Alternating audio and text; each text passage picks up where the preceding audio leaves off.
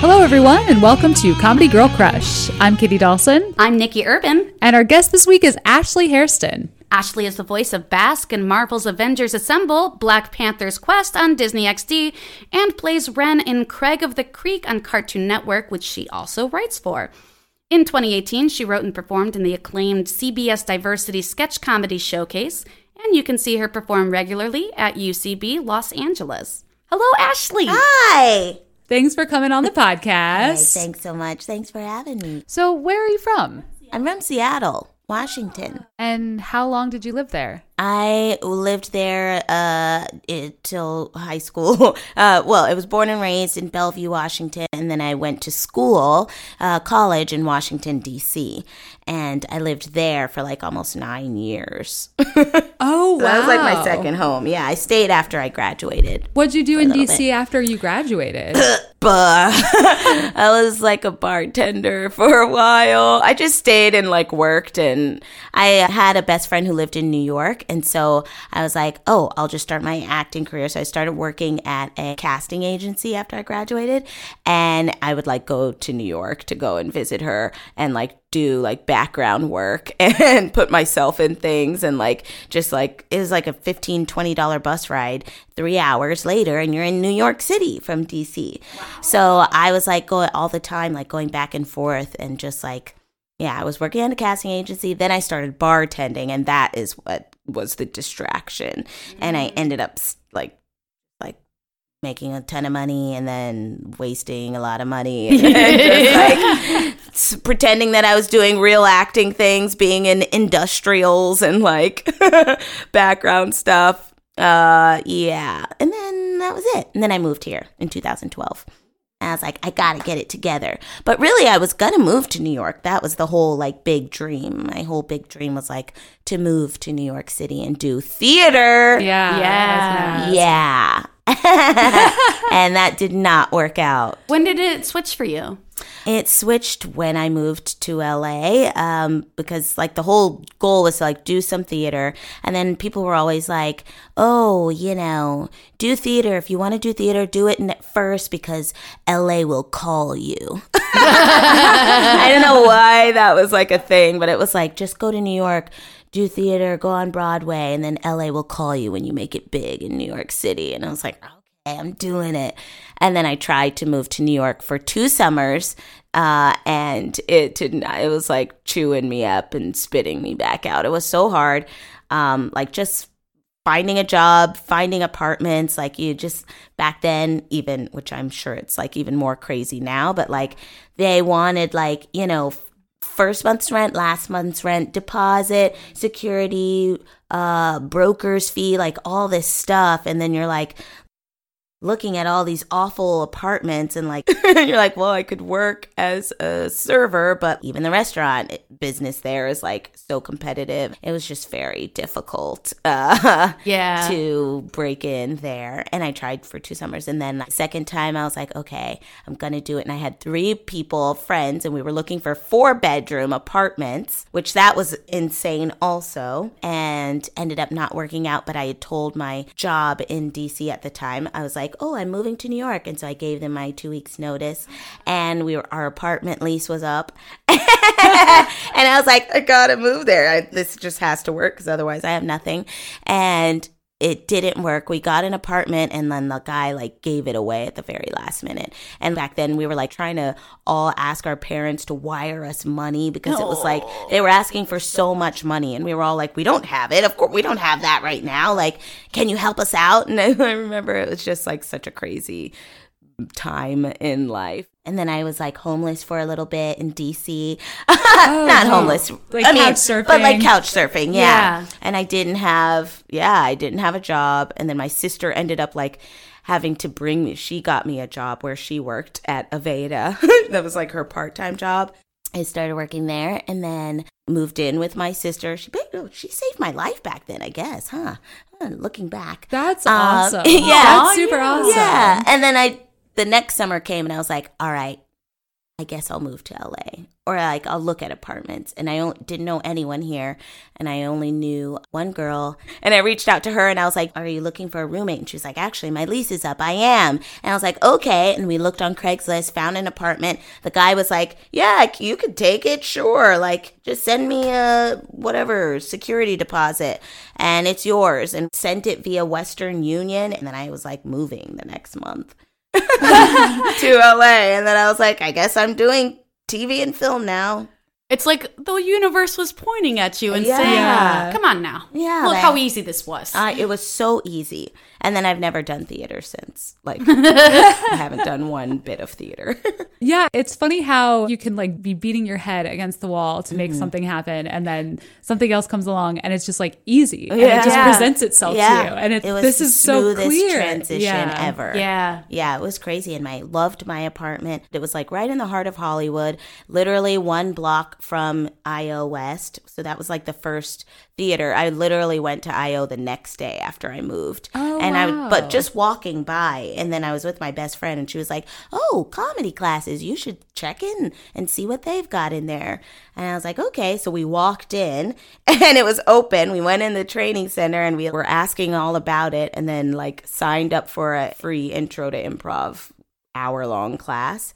And that was the very first thing I'd ever done. Who was the teacher of that? Do you remember? Was it Dave Hill? It might have been. I think I took that class too when I like first moved Yeah. here, where it was like, It it was was like in my a- first 2 weeks or something. Yep. And I was like, yeah. yes, this is what I'm Oh, doing man. now. I wonder who it was. I think it might have been Dave Hill. Generic, attractive white dude. I don't remember. Oh, I know Dave. Yeah.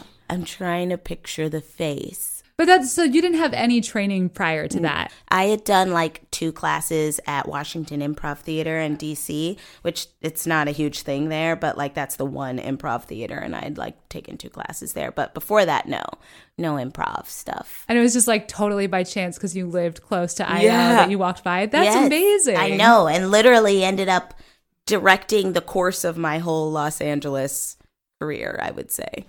Do you feel like when you found IO and you found like comedy, Mm-hmm. do you feel like that was it for you? Were like, oh, Yes. yeah. Yeah. You had like an aha moment, Yeah. for lack of a better term. Well, so I went to school at Howard University in Washington, D.C., and this is like where Felicia Rashad and like Debbie Allen went to school. Like these big, amazing, incredible, theatrical, dramatic actresses, came from that fine arts program, and I was a theater arts acting major. And so that was like sort of what we had been going after, like that's like the kind of, acting I wanted to do, is like big dramatic acting and stuff. And so like our classes were like rolling on the floor and just like crying and discovering our emotion, tapping into our ancestors and all of that kind of stuff, which was all amazing. But I always like kind of felt like there was like another part of me or another side of me that like I wasn't allowed to explore at that theater. I was also very shy and nervous in college and like very quiet, and I didn't do any plays like at all. I the can't whole picture 4 years. you like shy. I never auditioned for one Whoa. play. I didn't do any of that. I just did like stuff in classes and stuff. And so then when I got to IO, I was like, oh, this is what I'm supposed to be doing. I'm an insane person. And I'm a silly, goofy, like wacky person. I have this weird personality and voice, and no wonder I didn't feel like all the way, Howard like complete me in a different way, and then Los Angeles and comedy and all of that just really like sort of filled in the cracks. So you do a lot of voiceover work. Mm-hmm. How did you kind of discover that and fall into that? People, when I got here, they always were like, oh, you have a unique voice. You have a great voice. And I'd be like, oh, I've always hated my voice. Okay, so here's the other part of me. So grew up in a very white neighborhood.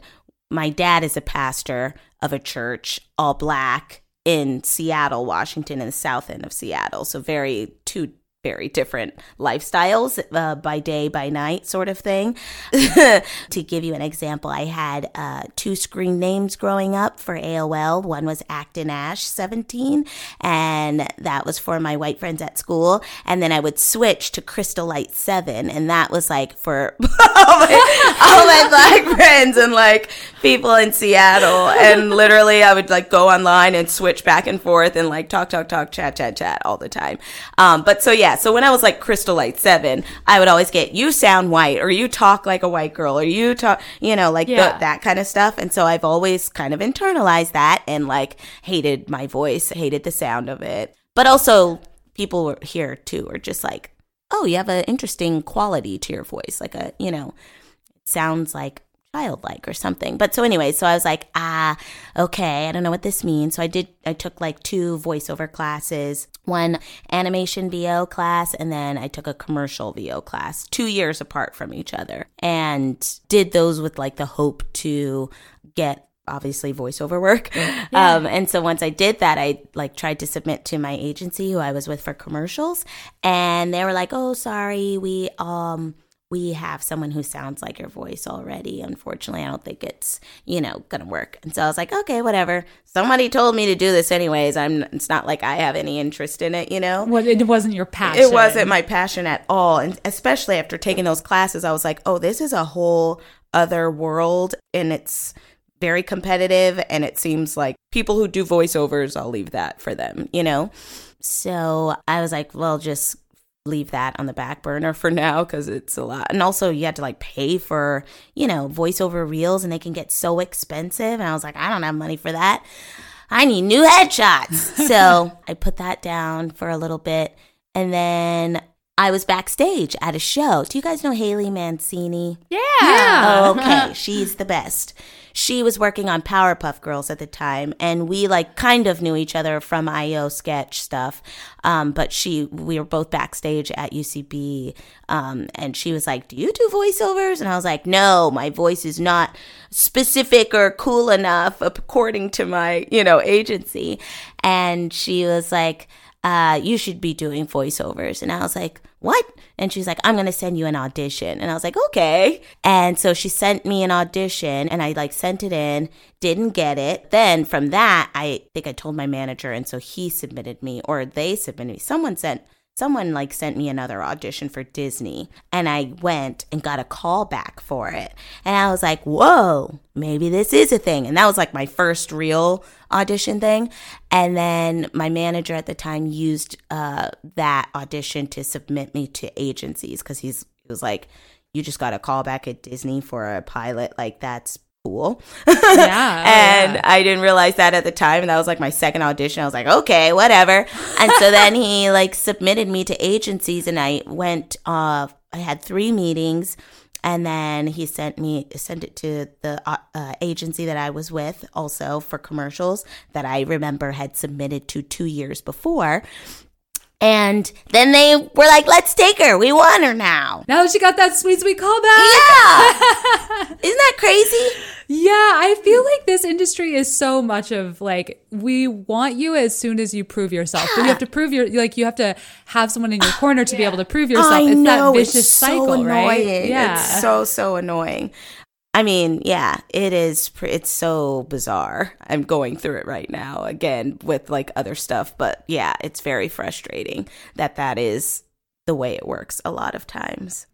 So that's voiceover, and that kind of ties into your theater training. But now as a comedian, as somebody who's like now venturing into comedy, you had to figure out how to write too. Oh yeah. Were you a writer before? Did you ever write stuff, or was this new to you? Writing was new to me. I've always enjoyed writing, and and as a child, obviously, like we all write stories, but no, I never was like a writer person ever, not in college or anything. Yeah, writing started for me when I was at IO, and I made a sketch team, and I was on that sketch team for like 3 years, but I wasn't even writing until like the last year, maybe, I think. But that's where I just started like writing sketches, and they were all terrible.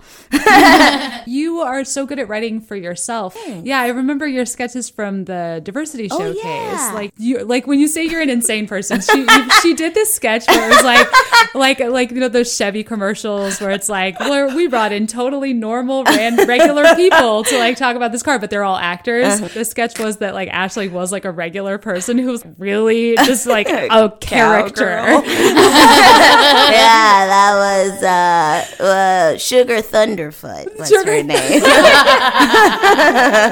Sugar, she talk like this. Yeah, that was fun. I did this showcase before the CBS Diversity Showcase. I was in this like NBC showcase that was like a smaller version of CBS Showcase. On the first day of that, they were like, all right, everybody, we're going to write blackout sketches. Like, let's think of 10 blackout sketches. And I didn't know what that was. Oh. I didn't know. I was like, I don't know what a blackout sketch is. What does that even mean? And now looking back, I remember all the ones that I presented were like very long, just like they didn't make sense at all. They were like these long story. Yeah, that was fun. But so I didn't know. Then I struggled during that showcase, and I like didn't understand anything that was happening. Then I did the classes at UCB, and then I got to the CBS showcase, and was like night and day. The transformation, I was like, whoa, this is amazing that like 2 years later, and now I have a very clear point of view and I know like myself, and I know what's funny, and I know what I'm capable of doing, and like, yeah, so much easier than it was so fun to watch. I loved all of your sketches. They were just always, Katie. It was like reliably Ashley's sketch is gonna be awesome. Thank you. Thanks so much. And it's like I feel like I grown even more like since then, and I wrote for the showcase this last year as well. Yeah, that's right. Yeah, as just a writer, which I had to learn. Okay, now you're not writing for yourself; you're writing towards other people's like strengths, you know. And so that was also a learning experience for me, and it was so fun, and I loved that a lot. And I feel like it made my pilot writing and like just like writing for my sketch groups outside of UCB like so much stronger also. Yeah, it's all just keep growing. Learning to write for other people is kind of a game changer, I feel like, it really is. Yeah. I never understood why people were always like, writing is rewriting. I remember that time in my life where I was like, what I wrote is what I wrote, and that's the perfect version of what I imagined.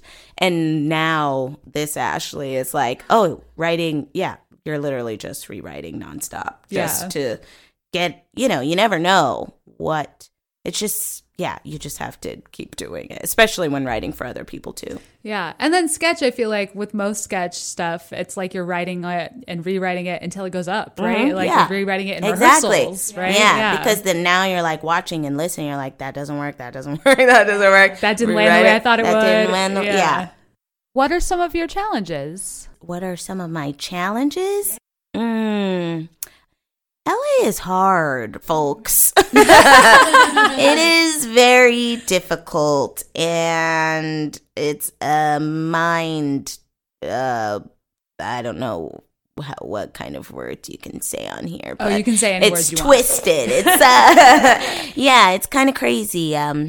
Just dealing with your day-to-day self and care is important. Yeah. There's a lot of things that you have to manage on your own. I would say just that aspect is very tough. Just like, am I going to have health insurance next month? Like that kind of stuff. And like, am I going to be able to pay rent? Okay, well, if I don't book this job, then I can't pay rent. And if I can't pay rent, then I can't be a person person in life. And if I'm not a person in life, or I don't have confidence because I can't take care of like the things I need to take care of. And then if I don't have confidence, then I can't go into a room and, convince people to like being around me. And if I can't do that, then like, what am I even doing? It's kind of unexpected for me anyway, the way how much like how I'm doing in my life affects how I do in an audition room. Yeah. Oh, absolutely. And we don't even sometimes realize it until you like are on the other side or like get out of it or like finally are, getting positive results. And you're like, oh, it all makes sense now because I was walking in that room, a depressed pile of garbage. Not feeling like I belong there.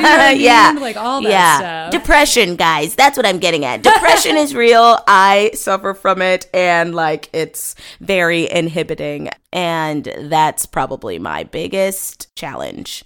Just keeping that, Keeping that in check. Yeah. Because there's so many things you have to do. It's like you can't just be like, well, I'm going to take this med and go to therapy. It's like you have to take care of your diet and your exercise and like all of these things that are like, when you have a very basic life, sometimes that can be pretty easy to keep in check. But then on top of it, having to have like a social media presence because you're a public figure, it's like having to stay on top of everything and all these people's feelings. And now you have all these acquaintances and then they're calling you friend. And then you have to be like, okay, you're my friend. So now I have to care about you. Oh my gosh. Because if I don't care about you, you won't care about me. Yeah. And we all need to be caring about each other, aka boosting each other, going to each other's things and supporting and cheering each other on, because that's the fake part of it, but it's not really, and it's necessary, and it's like the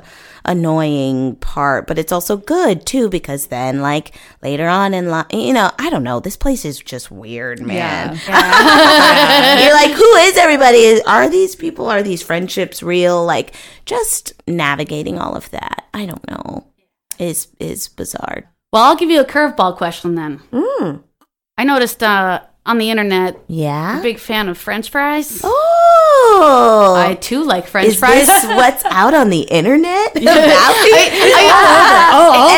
sites are saying it. All the sites. In my fun. Researching of you, it was like I saw in several different places where you were like, I love French fries, and I was like, yes, me too.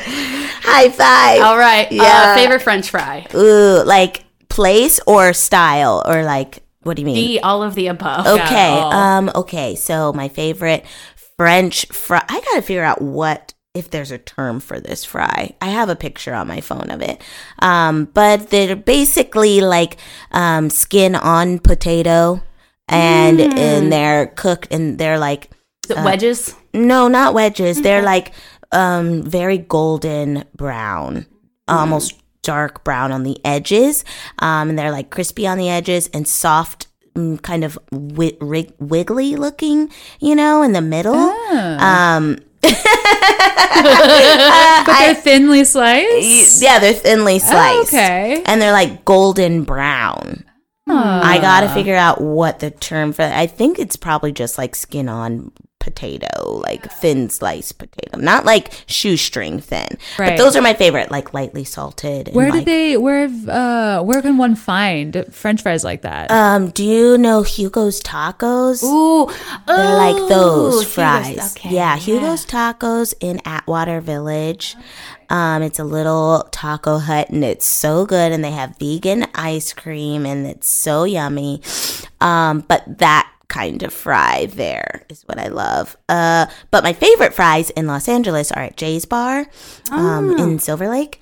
Yeah, you should try those. Those aren't the skin on, but they're just like thick potato deliciousness. They're so good. They're like the thickest fries I've ever had.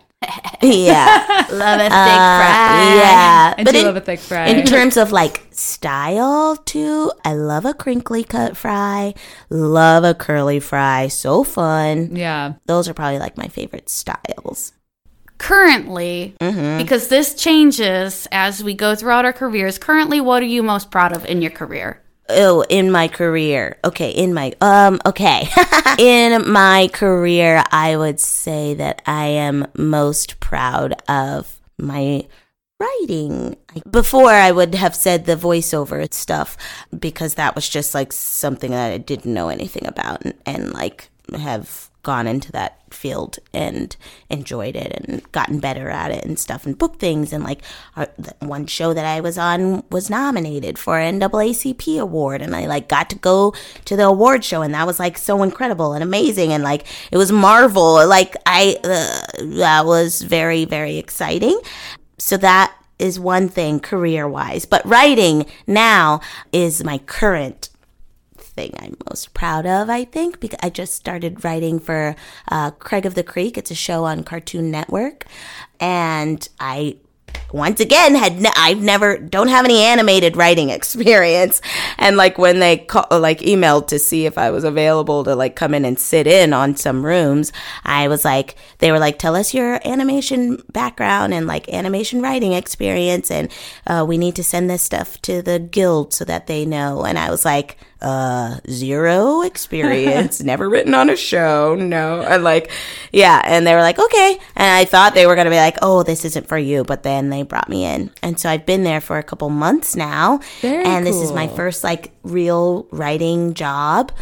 And I'm having a great time, still learning every day, but each day I wake up, I listen to my morning rampage. Literally, I'm one of those women that like has to, listen and repeat things back and forth. It's like this YouTube video. It's 15 minutes long, and I listen to it in the shower and while I'm getting ready. But it basically sets my day for me so that I can go into this office and like be that confidence we were talking about earlier, exactly. Right? That like I belong here feeling. Yeah, and I found myself literally like manifesting things in my car. I'll be like, oh, someone's going to tell you you're so funny today. Or like someone's going to compliment you on your presence in the room today. I'll be, this is so sad, but I'll do that. And then someone will say that to me, literally. So you like are tapped into the secret. I am. Yeah, I am. And it's helping me. Yeah. It is really helping me. So I am most proud of that right now. Just like getting in. I suffered a lot from like confidence and like believing in myself, and I'm doing it. Yes. Congratulations. I know, right? That's amazing. Thanks, guys. Were you were a voice before you were writing on it? Yes, I was a voice before. You were the voice of Ren. Ren, yeah. Pretty cool scientist. She's a scientist, and I love her so much. Yeah, she's great. So yeah, I was voicing her, and then I think that I got that job because I posted on Facebook that I was looking for writing opportunities. Because in a moment where I was like, why am I not working? Like, why am I not? I have all this experience now, and like, I should be. I had to tell myself that I am capable of, being in these rooms and contributing ideas and stuff, because before I would think that everyone else around me was more qualified. But this was a moment of just like me realizing, and I was like, no, I should be. So I like posted about it on Facebook, and I think someone who I'm friends with who works on the show, or like, somewhere along the way, they like must have passed, because I don't know where else it would have come from. And like, I just got a random email that was like, we heard you're looking for writing jobs. Would you like to come in? And I was like, yes, of course. And then when I got in the room, it's like a super small room. It's the 2 creators, 1 head writer, 2 storyboard artists, and 2 writers. And so I get to like pitch ideas and pitch for my character that I have on the show. And like, it's just so perfect. That's so inspiring, because I feel like getting to that point where you feel confident enough in your abilities to say like, I should be working. I deserve to be working. I want a job, and like put that out there and ask for it. I think letting people know you want something is hard, right? Oh, absolutely. Right? It's a vulnerable place I had to Yeah. Yeah. And to like post about it and just kind of put it out there Yeah. and hope that something comes of it. Like, it's really inspiring though. Cause like I think I still have that thing where I'm like, what makes me think that I should ask Yeah. for an opportunity? Exactly. You know what I mean? I'm Getting constantly over that in my head thinking about, like what makes me I don't want people to think that I'm like because like bragging about something, or like I don't want people to also be like, oh, you're just like trying to get work, and it's like, yeah, I am trying to get work. What's wrong with that? It's such a stupid thing that your mind tries to like play tricks on you and be like, well, like make up things that people would say, even though people might say that, but still like what's like, that doesn't even make sense for people to be upset about you wanting to get work. Right. Yeah. And I think the people who are or might be are like just like feel underconfident in themselves, right? And they're like, they don't feel like they can ask for it. So they're like mad that other people feel confident. And I've been that person before also. Mm-hmm. So that's probably where that thinking comes from. That's why you know that it happens, right? Because I think we've all been that small person who feels like, oh, well, I'm not good enough. And you're the only person holding you back. Yeah. And then once you do it and realize for yourself, then things start happening for you. And you're not that negative person anymore. So that being said, do you have any advice? Advice? For who? About what? I would say longevity is important. Just sticking it through. Even though it's so bizarre and so stupid, this whole business, and this city is bizarre also. If you have something in your heart or an idea in your heart, or you can visualize what you want for yourself and for your life here, or your career here, I would say, keep going. This is so cheesy and broad, but really though, like, keep going. Well, Ashley, thank you so much for coming and joining us today. Thanks, Nikki. Yeah, it's been so awesome to have you. Like, so inspiring. I feel like you've just like shared so much of your life with us. And thank you so much for doing that. Thanks so much for having me. This has been very fun. Well, this has been Comedy Girl Crush with special guest Ashley Hairston. Woo! I'm Katie Dolson. I'm Nikki Urban. We'll see you next time.